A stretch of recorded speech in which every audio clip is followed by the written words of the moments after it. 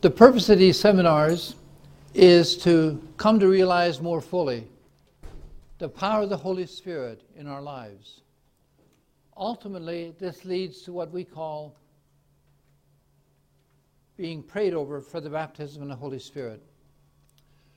Baptism in the Holy Spirit is not a sacrament, but it helps us to realize more fully the gift we have received in baptism.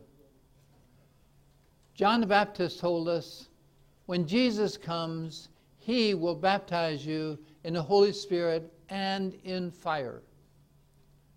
And when he does it, he does a good job. I'm giving you the first of these seminars, and each seminar is an incremental step for coming to realize the fullness of the Holy Spirit in our lives. We know so little of what he wants to share with us.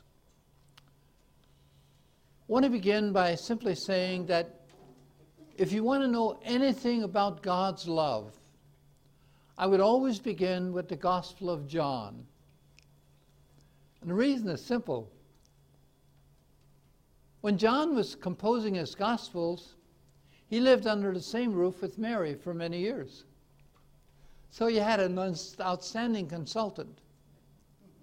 I believe the difference between the Synoptic Gospels and St. John's Gospel is the contemplative dimension given it through Mary. The other apostles, the other Gospels, tell us of episodes in Jesus' life. John takes us to another plane and shows us the contemplative depth of what Jesus is really doing. With the best of reasons, he is called the beloved disciple, most capable of teaching us about God's love. In a few minutes, we will take a look at some of the intimate things that Jesus shares about his relationship with the Father in the Gospel of John. And that's an intimacy he wants all of us to experience. When we think of God's love for us, we always have to begin with the love of the Most Holy Trinity. That is the source of all love. So consider for a moment the only thing existing, the Trinity. Eternally existing, forever. And then finally God decided to move outside of the Trinity into creation. So consider this movement outside of the Trinity like a spaceship that God sent out when he created the angels, the saints, heaven, when he created the earth, the entire universe. From all eternity, the Father loved the Son and poured his divinity in the Son, who in turn returned that love to the Father in filial obedience. The intense love they shared from all eternity is nothing less than the person of the Holy Spirit. It is the internal life and the glory of God. So when God decided to extend his glory outside of the Most Holy Trinity, through the eternal Word, he created the universe. So as I mentioned, let us visualize creation as a spaceship sent forth from God and on its return. So you and I are on our return back to the Holy Trinity where we came from. That's important to know. So there's a twofold movement, the going forth from creation and then the return of creation back to the Holy Trinity, known as redemption. With the creation of the angels and mankind and giving them free will, two tragedies happened. The angels, many of them rebelled. And there were myriads and myriads of angels. So about 1/3, Scripture seems to tell us, was cast down to the earth. Myriads and myriads is more than hundreds of millions and billions. So there's enough of those fallen angels to go around. Secondly, when Adam and Eve rebelled, God sent his eternal Word to become flesh, and therefore to offer man a challenge, a chance of adoption. First, God has sent his Son Jesus to die on the cross for our salvation. Then he sent the Holy Spirit to descend upon the church in order to offer mankind a chance to return to the Father. And that's what we're caught up in. And God has given us the fullness of the Spirit, not just for our return. God has given us the fullness of the Spirit so we can in turn bring a lot of others here. I'm here tonight because of Bob and Sue Capstick and had a witness over 40 years ago. I'm so grateful to them. And I'm sure that so many people can say that about you. So we want to contemplate the love that the Trinity wants us to experience now and for all eternity. And who can better tell us this than Jesus and the Holy Spirit through the words of St. John the Evangelist? In one succinct sentence, the evangelist sums up all four Gospels when he tells us, "For God so loved the world that he gave us his only begotten Son, that whoever believes in him should not perish but have eternal life." God wants us all in his kingdom for all eternity. The Gospels are the Holy Trinity's love story to mankind. On the night before he died, Christ opened his heart and our hearts to the great love the Most Holy Trinity has for us. Jesus tells us, "As the Father has loved me, so I have loved you. Live on in my love." Now think of that for a moment. As the Father has loved me, so I have loved you. Now the Father loved Jesus from all eternity. And Jesus is saying to each of you, that's how much I love you, as much as the Father loved me. And as much as the Father loves me, that's how much the Father loves you.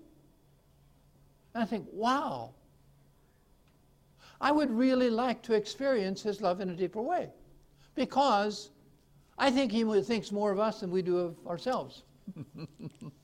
I think if we experience the fullness of the Holy Spirit, if we really allow ourselves to be loved by the Father, then when people say something to us, it wouldn't bother us anymore. Who cares what you say? I'm only concerned about what the Father says and what Jesus says. So just think of how it would change my life if I really felt as loved by the Father and Jesus as they love me. Just think of what it would mean in my daily life if I were aware of the Father's love for me. It would surely mean that my attitude toward myself and my attitude towards others would drastically change, because I would want to love them as much as the Father loves them. And I want to love them as much as I'd love to be with the Father. And I'd want to love them with Jesus' love. Jesus goes on to say, "He who loves me will be loved by my Father, and I will love him and manifest myself to him." And in another place he says, "And we will come and dwell within him." Just think of that. The Father, the Son, and the Holy Spirit taking up residence within us in baptism. There's something that I just became aware of recently through Father Cantamlessa, and that is, we have to make sure that evangelization always precedes sacramentality. We have to always make sure that evangelization precedes getting people involved in the sacraments. Because if we don't, then the Holy Spirit may not be released in our baptism. In other words, We need to give them Jesus before we baptize them. Now you may say, what about babies? Well, if you listen to Father Cantamlessa, we really shouldn't baptize babies unless the parents have a commitment to live that life out. Otherwise, they go up with a formality of even going to church without knowing the Holy Spirit, without knowing God, without knowing Jesus. And so go through the formality, and then later on, when they don't have the power to live up to Christ's teachings, because nobody ever introduced them to Christ, then they see the Catholic Church as a place of rules. Why? Because we didn't give them the Holy Spirit. And so that is so important to know. So the Trinity is inviting us to experience the intimacy they have with each other. It is the mission of Jesus and the Holy Spirit to, as it were, scoop us up on their return to the Father. Not only that, but in the intimacy of the Last Supper, he also told them that he was praying not only for his disciples, but also for those that would come to believe through their teaching. That means your children, your children's children, your friends, anyone you share with. Jesus prayed that they would be open to what you say in the Spirit. That means you and I have Jesus praying for us before the Father. I will take his intercession anytime. To think that he is before the Father tonight praying for you, and not just for you, but for all those people you're going to share your faith with. He's praying for you that when you share it with them, the word will continue. This is God's self-interest. So, when you and I open our hearts to a deeper awareness of his love, our very presence evangelizes others. We don't even have to say a word. God's word in us says it all. Others recognize that what they see in us does not come from us. Here's a lady who went to a Life and Spirit seminar. The night she was prayed over for the baptism of the Spirit, the person said, whatever you do, do not tell your spouse he has to come. Just smile. She went home, didn't say a word, she just smiled. He said, I don't know what you got, but I want it. That's evangelization. Making people jealous of the joy that they see in you. They want that joy. They were built for that joy. And now you're saying it's available. Isn't that good news? Some 40 years ago, thanks to Bob and Sue Capstick and also Paul and Urbanski, Paul and Chris Urbanski.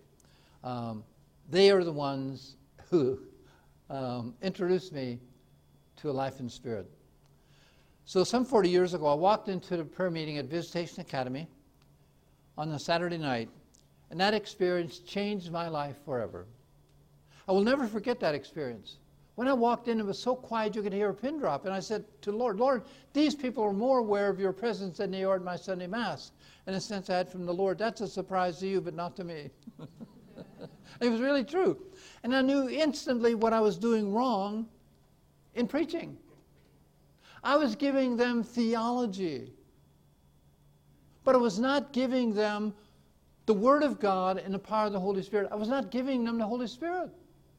So the next morning, when they sat down to do their 12-minute grin and bear it thing while I give the homily, I said, I need to apologize to you. They all looked up, and I said, I need to apologize to you because I've been teaching you correctly, but I've not been sharing with you the power of the Holy Spirit. So this morning, if you wouldn't mind, I told them, bow your head, try not to fall asleep, and I'm going to pray over the readings today. And when I did that, all their heads came up. And it got so quiet you could hear a pin drop, and I got scared, but I kept on going. Through the rest of the Mass, they looked at me, they turned, they had to look around the person in front of them to see me. They watch me. It was eerie, scary, and so at the end of Mass, I had been preaching for 7 years, and no one ever shook my hand and said that was a wonderful homily, and I understand why. But this morning, with tears in their eyes, they said, "We feel like we've been back in church again. Why don't you do that again sometime?" And it was wonderful. From then on, I felt that throughout the Mass, they were riveted on the altar. I knew the Holy Spirit was doing something wonderful in my life. Once I took the Life in the Spirit seminar and was baptized in the Holy Spirit, I felt loved like I never felt loved before. That night, I knew inside I was loved for who I am, not for what I can do, not just for what I can do. I was loved for who I am. And that excited me so much, I got up the next morning an hour earlier to read the love letters we read in Mass every day. And those love letters meant so much. And that was 5:30 in the morning. So when parishioners started seeing the lights on at 5:30, they knocked on the door and said, "Why don't you open it up for us also?" So about a dozen people came every morning. We got in the sacristy, and we sang a song. We read the first reading and sat in silence. If somebody had something to share, they'd share it. Then we'd do the same thing with the second reading. We grew so much spiritually from that experience. And it all began with the baptism of the Holy Spirit. So this is the love that every one of us here tonight who is baptized in the Spirit wishes to share with others. Do you know that the Father loves you as much as he loves Jesus? Do you know that Jesus loves you as much as he loves the Father? So often we compare God's love for us with the love of our parents. But there's simply no comparison. I don't care how good our parents are. They can forgive, but can they forget? They want to. They want to. But with God, it's completely different. God has never had a negative attitude toward you. God has never had a negative attitude toward you.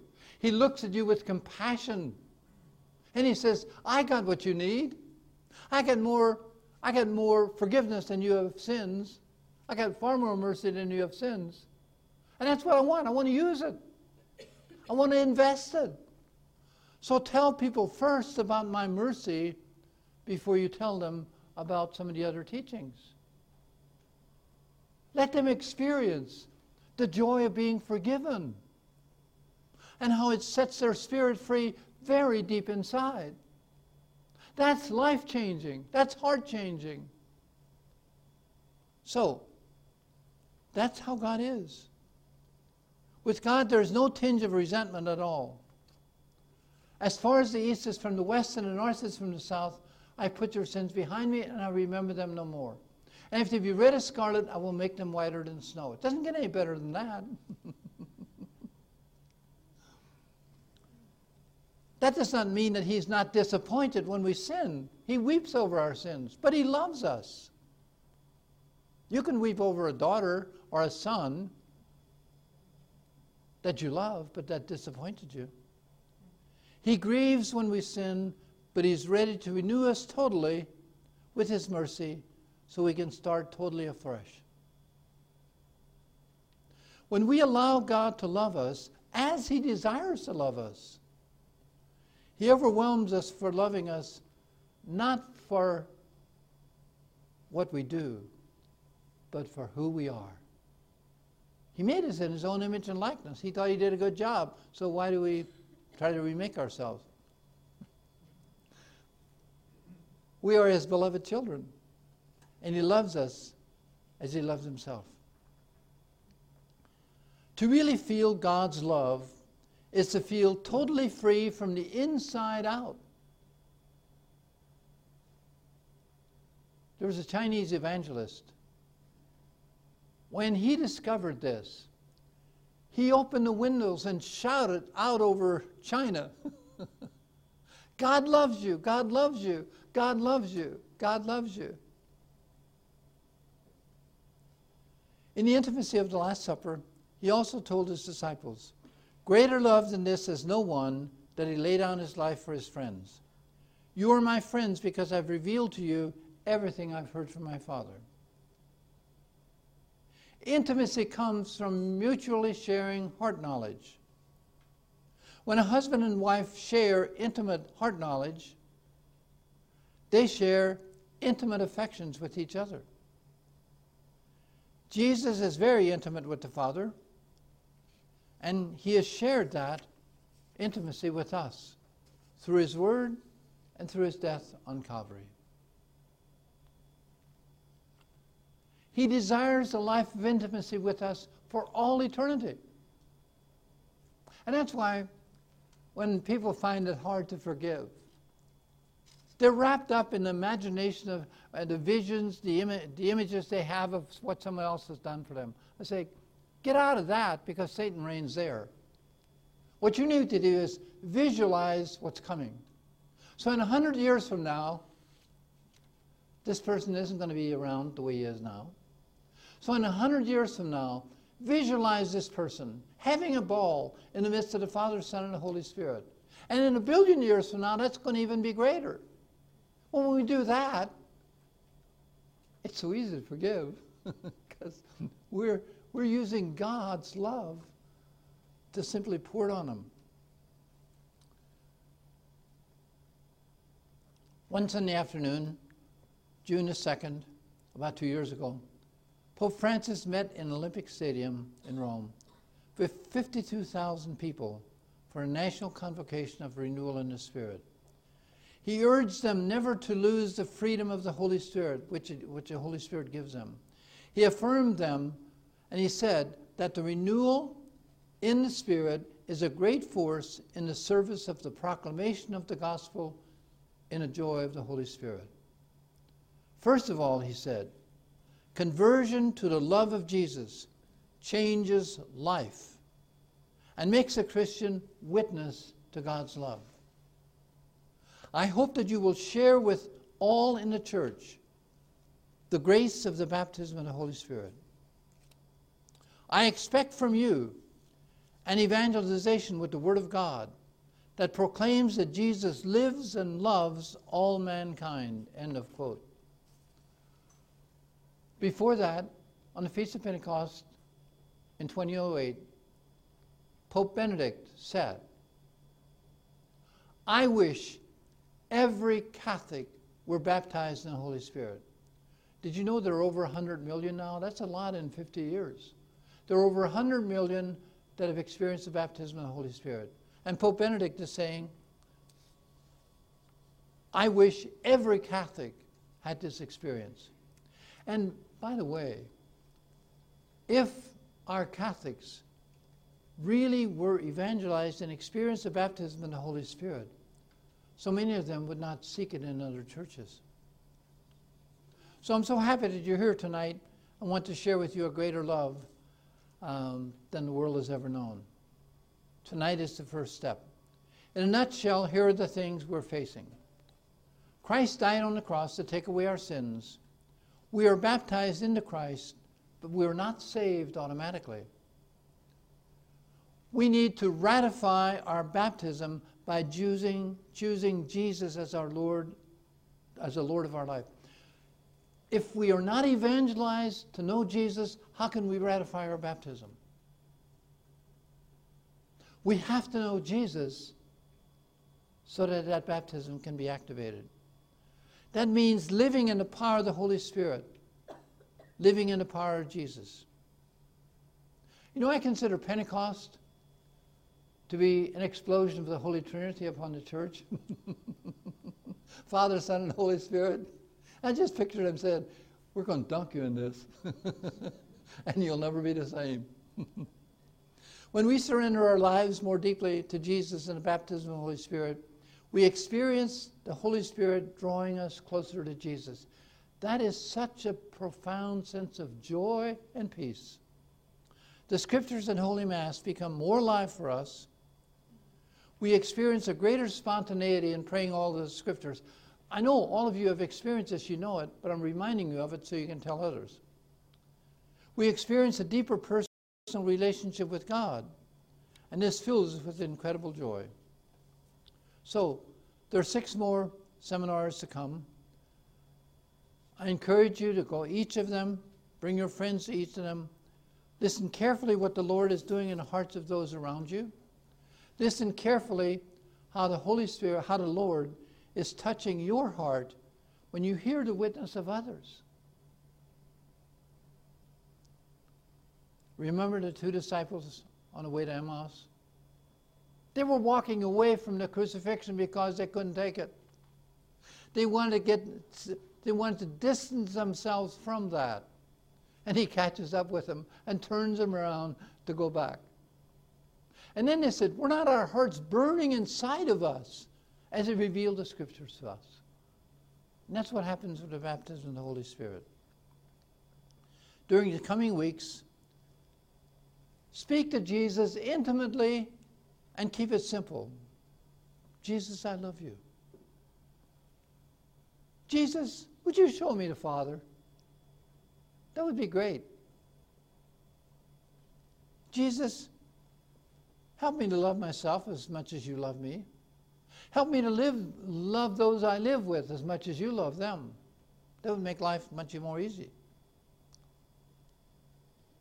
Jesus, I just want you to fill me with the fullness of the Holy Spirit. Jesus, help me to live a changed life. Jesus, help me to welcome your mercy into the depths of my heart. Remember that as you come to each of these seminars, that Jesus is before the Father praying for you, preparing you for the baptism in the Holy Spirit. He's excited that you're here tonight because he's already looking to the fruits of what he's going to use you for and bringing others to him. He wants to launch you more deeply into the Life in the Spirit seminar. Ultimately, he wants to launch you right into the heart of the Father. Amen. God bless you.